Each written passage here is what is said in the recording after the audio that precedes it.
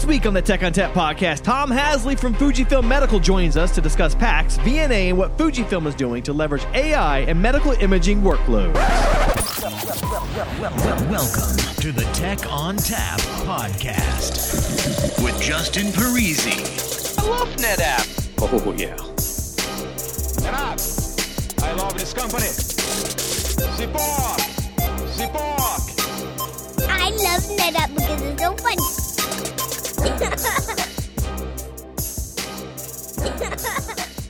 Hello and welcome to the Tech on Tap podcast. My name is Justin Parisi. I'm here in the basement of my house, and we are going to talk about medical imaging, and specifically, we're going to talk about Fujifilm Medical Systems. And to do that today, we have invited a special guest from Fujifilm Medical Systems. Tom Hasley's here, and he's going to tell us who he is, what he does, and how to reach him. Hey there, this is Tom Hasley. I'm the Director of Product Development out of our Raleigh, North Carolina office. In our office, we develop the radiology and cardiology PACS systems, as well as our radiology information system and our AI platform. I can be reached at thasley, Hasley, at fujifilm.com. All right. And Fujifilm, I mean, that has a history of being mostly camera, that sort of thing, but they've expanded into other arenas here, right? I mean, the medical imaging and other things. So it's not just a camera company anymore, right? Yeah, actually, we've been in the PACS business for quite a while now with our first PACS introduction back in the late 1999, the early 2000s, and have grown to be globally where they have the number one market share for PACS. But we've been in the medical imaging business for quite a while, both on the modality side as well as the PACS software side, doing radiology and cardiology software. All right, excellent. Also with us, Esteban Rubens. What do you do here at NetApp, and how do I reach you? Hi, thanks, Justin. So I'm with the NetApp healthcare team, and I focus on AI in healthcare, trying to help our customers with AI in their healthcare environments. You can reach me at Esteban R, ESTEBANR at netapp.com, and on Twitter at Esteban_AIHC for AI in healthcare. So in case you haven't gathered, we are here to talk about PACS and medical imaging and what it means to the industry, as well as how NetApp can help enable those particular workloads. So just to start with, Tom, what is Fujifilm doing with medical imaging? Can you give us a little more detail about why they're relevant in that space? Sure.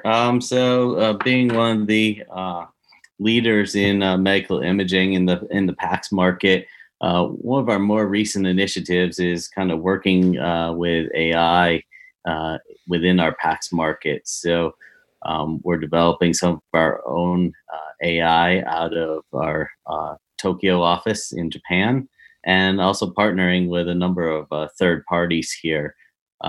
AI seems to be one of the hot topics today in medical imaging, as radiologists are being faced with large volumes of images, shortage of radiologists in general, and looking for help in various ways across the globe to manage the amount of images as well as the workload that they're facing. As far as, we talked about this earlier about Fujifilm being involved in this particular space since, 2000 era.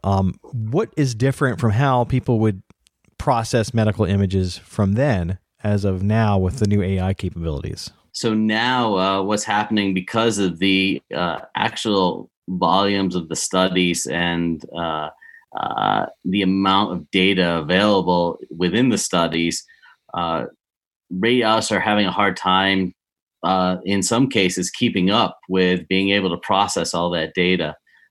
And there's also aspects of data that they might not necessarily be able to visually see, but it is there represented within the data. And so what AI is doing is helping to pull some of that data out and bring it to the forefront for the radiologist. It's actually, we're introducing it as a partner to the radiologists in general. So not necessarily to replace the radiologist, but to aid the radiologists in their kind of daily workflow, and trying to integrate AI into their workflow to help them become more efficient to wade through this mound of data that they're being faced. Yeah, and sorry if I could add something. There's a whole movement of people who don't even like to refer to AI as artificial intelligence, and rather as augmented intelligence. And just lately, there have been a few papers, even in the last week or so, where people are trying to introduce the term AHI, augmented human intelligence, just to really underscore what Tom was saying, which is not about replacing anyone, but augmenting human capabilities to allow people like radiologists to deal with this deluge of data. There's just even some of the volumes that radiologists have to deal with in some parts of the world exceed the cognitive capabilities of what humans can do in terms of reading more than one image a second. If you do the averages, in some cases that's what they're faced with. So this is really almost the only way in which they can deal with and not to mention some of the things that like Tom mentioned about data that's in the images that may not be obvious to the human eye, but still that information is there. So as far as the AI piece and the medical imaging piece goes, I mean, we leverage it to try to do more efficient, more accurate analysis of these medical images to maybe see things that people have missed, doing it as a human, right? So humans might miss certain aspects of medical imaging.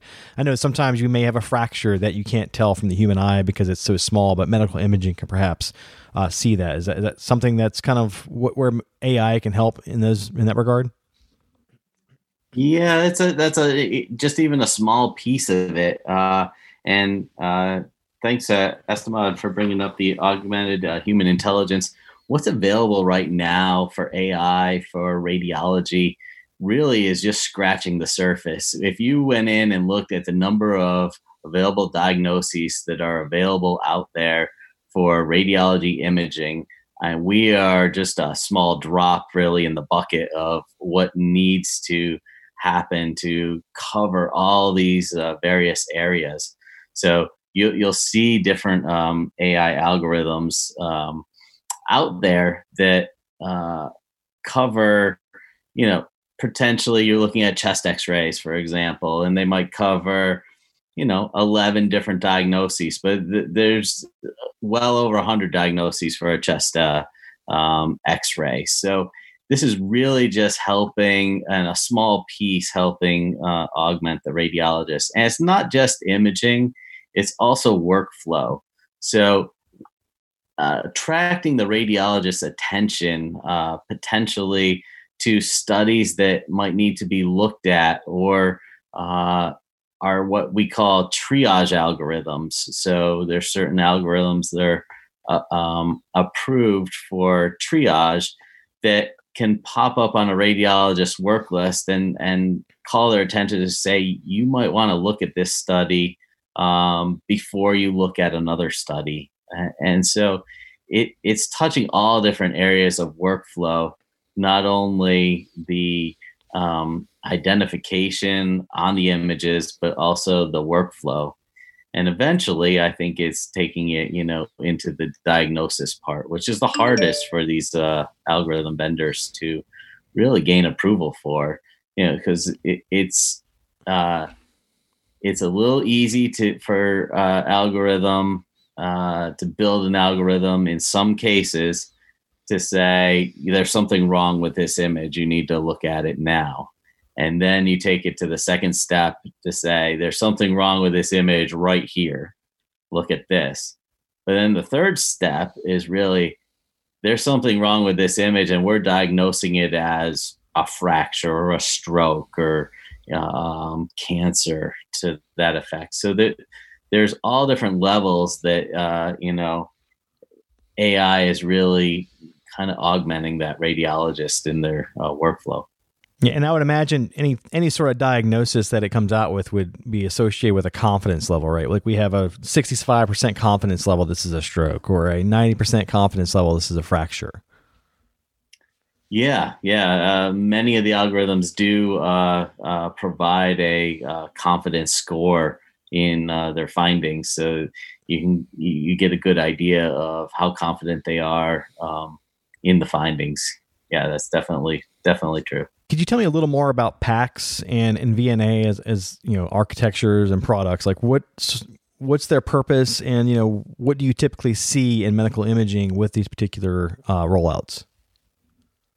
Sure. So a lot of rollouts now are enterprise wide. As you see, many healthcare organizations are consolidating, and they're trying to figure out the best way to deal with the consolidation. So many organizations were made up of different or disparate PACS systems and all different storage across the enterprise. You find some departments are storing items on CD, some of them on thumb drives, different areas throughout the department, just local computers. And so as these hospitals are coming together and doing this consolidation, and IT is taking a governance in some of the data, they're implementing VNAs. So VNAs would be your vendor neutral archive, and that allows the storage of all this disparate, many of the times imaging data or clinical systems data in the VNA to be accessed by the various systems, and PACS being one of those systems that accesses the data. Usually the PACS is associated with radiology or cardiology departments within the hospital. So I think they complement each other well, and especially within the enterprise. So as far as PACS goes, I mean, would that tie into software like Epic, where it would basically integrate with PACS and redirect patient records to certain folders and have the images there, or is that something separate? Yeah, it ties in with Epic. So the PACS and the VNA tie into and integrate with numerous systems across the enterprise. Epic being one of those, and Epic being one of the largest EMRs out there. So where we tend to integrate with Epic is provide a link to Epic for the referring physicians and clinicians to be able to go in and access imaging studies, whether they be from a PACS or from a VNA. I understand that there's some algorithms involved with Fujifilm. What sort of algorithms does Fujifilm use, and what other sort of algorithms do you integrate with? Sure. So there's, what we're introducing and what we're creating in our North Carolina office is the AI platform.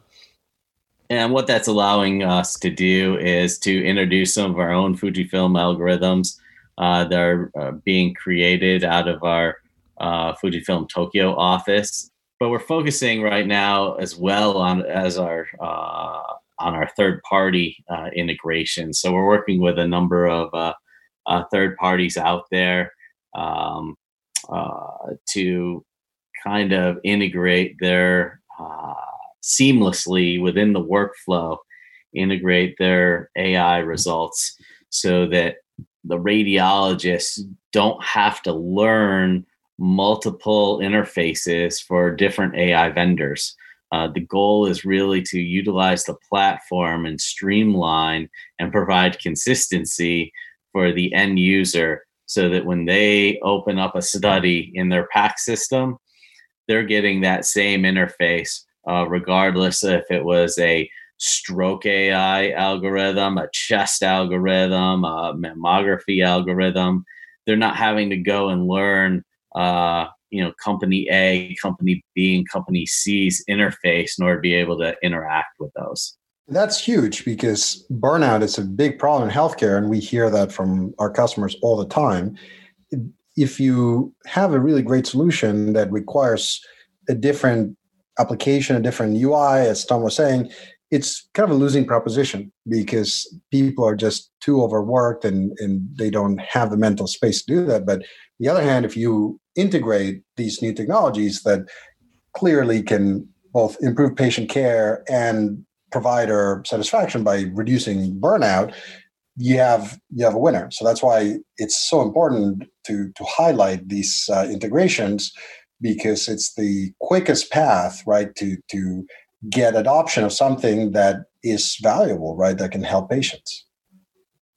Yeah, I mean, it's been extremely well received, and I think what a lot of people aren't realizing is, we're at least in the U.S. right now, we're so early into, or many sites are so early into the AI market and just getting their feet wet, that they're looking at potentially one algorithm, at a time. Like, oh, what can I do to help me with lung nodules? What can I do to help me with stroke? And they're focusing on that. And at first, it doesn't seem much, because if they introduce a new interface, you're like, oh, that's one company, one interface. But when I touched on early on about all the different diagnoses, anybody that's gone to RSNA the past year, I was talking with vendors that were, everything from foot fractures to meniscus tear algorithms to ankle fracture algorithms, Alzheimer's disease. So, and they all had different interfaces. So, once your organization starts diving in deep into the AI realm, the platform is going to be a huge importance to kind of unify and streamline that workflow, or it's just going to cause the radiologist more work rather than less work. So Esteban, as far as NetApp solutions go, I mean, what are we telling people that want to implement PACS or VNAs or any sort of medical imaging on our systems? So a couple of things there. One is this idea of a data lake, or whatever you want to call it, that Tom was mentioned before. With enterprise imaging, you bring all these images from different departments and specialties into one archive. And it's very important, because if you think about anybody engaging in research, an academic medical center, for instance, they want to be able to access all this data, all this imaging data, in a unified fashion, right? You don't want to be hunting around in 25 different clinical systems to be able to get to that research, to build your training data sets, or, anything else that the data scientists may be doing.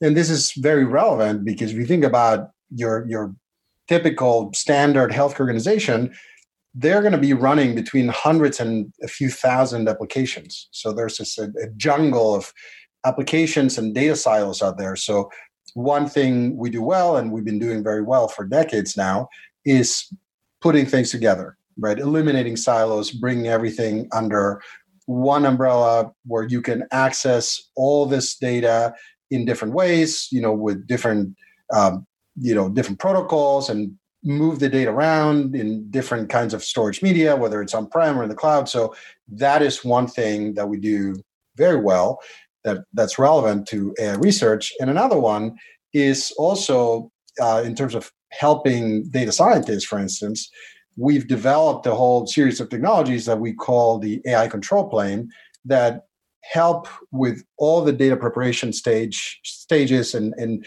really simplify and streamline the AI pipeline. There are many stages in an AI pipeline. You have acquisition, you have data prep that includes normalization and cleansing, and many other steps that are very time consuming. As a matter of fact, a lot of data scientists complain that the data prep stage can take 70-80% of their time. So they're really not doing data science much at all if you consider how much time they spend on it.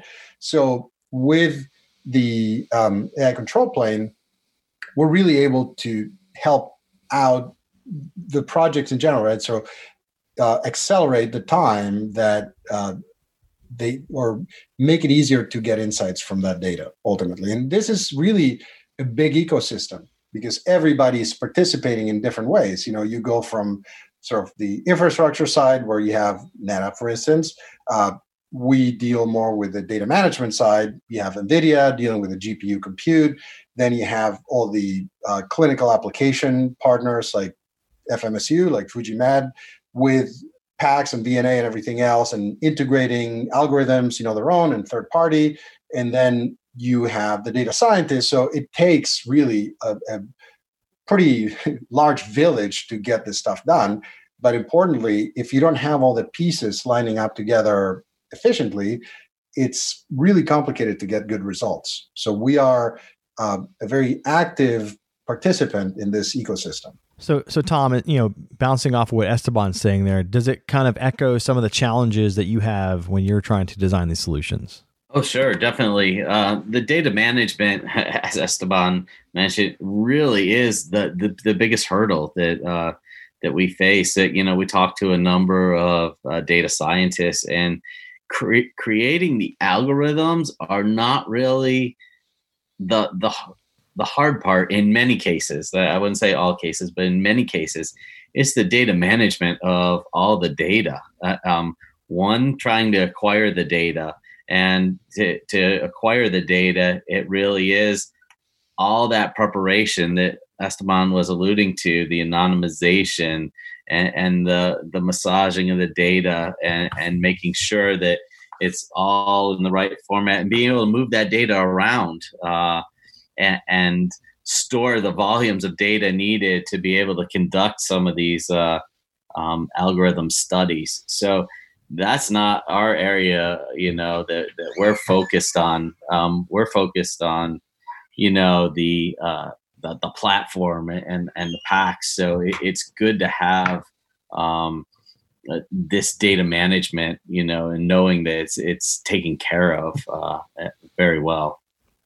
I would imagine that includes things like organizing and tagging that data too, so that the algorithms can pick up the right pieces of data, so it's not using faulty data for their analysis.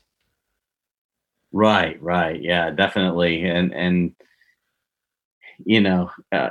tagging the data is definitely important because, as you're developing the algorithms and bringing these algorithms through, the FDA or through governing bodies, you need to account for where your data's come from, and the different tags on the data, what kind of what modality vendors it's come from, what was the size of the studies, what hospitals. So all of that needs to be managed, and that's a tall task to undertake. We can't think about these data pieces and algorithms without considering the customer use cases. So what kind of interesting use cases have you run across in your experience with these imaging? So we've run across a number of different use cases, and I would say, obviously the most recent that we're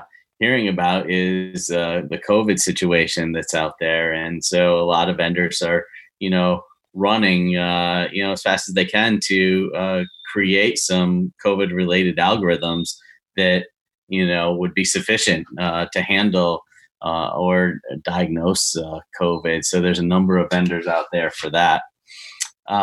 But we also, it's published out there on the internet, that of the project that we did in Mexico not too long ago. So we started at the end or third quarter last year in Mexico, where they're looking at solutions for chest X-rays and mammography, where they're just being deluged with a number of chest imaging and mammography imaging that they need help with the data. And so we're able to partner with a third-party algorithm vendor there to bring those solutions, through the platform and present them into the PACS, and really help, streamline their workflow in both of those areas. And we've seen some improved reading times in some cases by introducing the AI, because they build up a confidence level once they use it, and they begin to trust it, and they know that the AI and the algorithms are trustable, and so that's definitely helped in that area. Esteban, what about you? What have you seen out there for customer use cases? One other one comes to mind, and I think FujiMed does this, is a company that has algorithms for ultrasound imaging where you get a malignancy score based on the acquired images, and that's pushed out to the PACS so that both the sonographer, the technologist, and the radiologist can see this. Obviously, they can agree or disagree. It's an interactive, bidirectional process, but it helps out as kind of a second opinion, right? And this is another example of an augmented intelligence type of concept that maybe alleviates some of the pressure or streamlines the reading process. Tom, this is something that you guys do, right, with Koios? Yeah, so Koios we present in the PACS, and we allow it's a more radiologist interactive algorithm. So the radiologist does receive the ultrasound breast images, and we have dedicated a viewport in the PACS that allows that interaction so that they can identify any area of concern and then interact with Koios. It's almost like a live interaction. So that we've received some good feedback so far. It's all very geography dependent, right? So there's a lot that is relevant in maybe the US or Western Europe. And then Tom was mentioning that use case in Mexico. I came across a few different use cases where you have countries with very, very few radiologists, right? Where there's maybe very, very highly populated countries like Nigeria or Indonesia, where there are really per capita almost no radiologists compared to the US or Western Europe. So there, it's a matter of really bringing imaging to millions of people who just don't have access to it. So it's helping the reading process. It's maybe enabling different kinds of teleradiology, triaging. And then on the modality side, there's another one that I find really interesting and has a really also interesting tie-in with FujiMed. It's a company called Sonosite that Fuji acquired that does point-of-care ultrasound. So these are very small handheld ultrasound devices, with very versatile transducers where you connect them to a smartphone, for instance, or a tablet. So there's a lot of interesting work being done with AI and point-of-care ultrasound, where AI not only is used to maybe do some identification or segmentation of the images that are acquired, but there's I just saw recently, maybe in the last week, there was something approved by the FDA where the AI algorithm helps the person acquiring the images acquire good images. Obviously it requires a lot of training to be a sonographer to acquire images properly. But if you're out in the field and you don't really have training and maybe you need to acquire an image, there's AI there that guides you and says, well, maybe you should move the transducer this way or that way.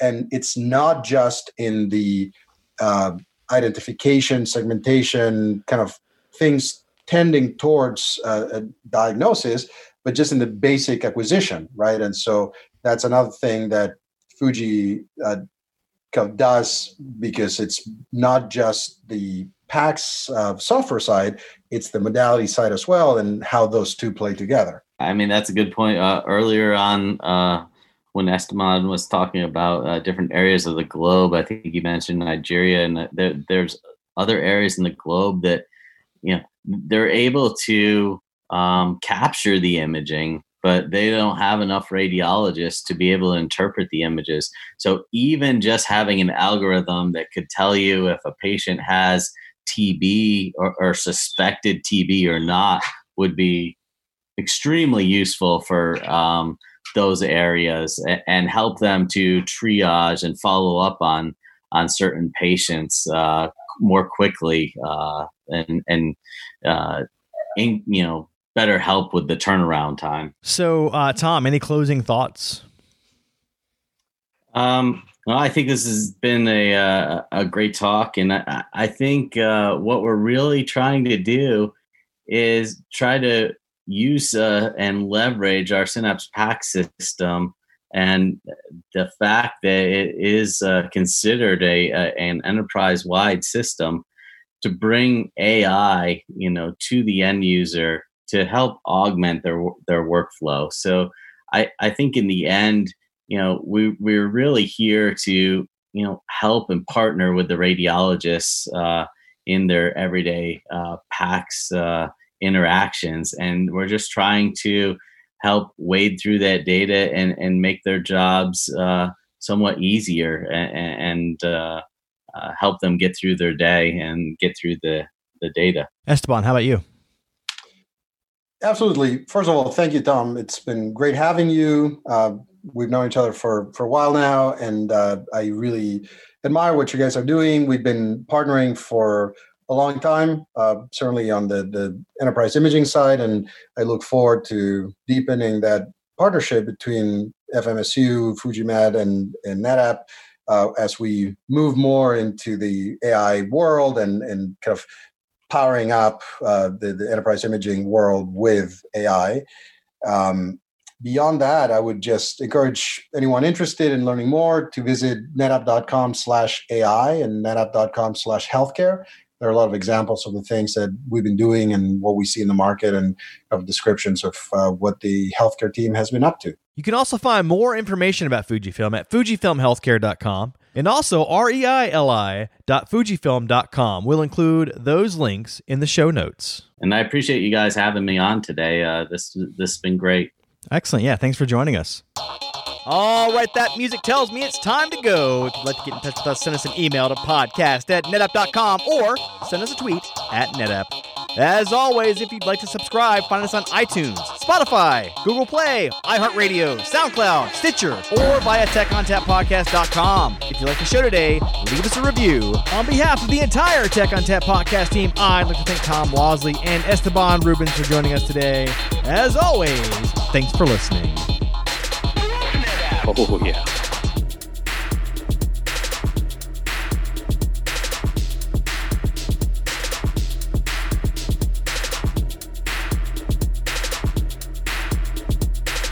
Is it just me that's getting off on this? Oh, yeah.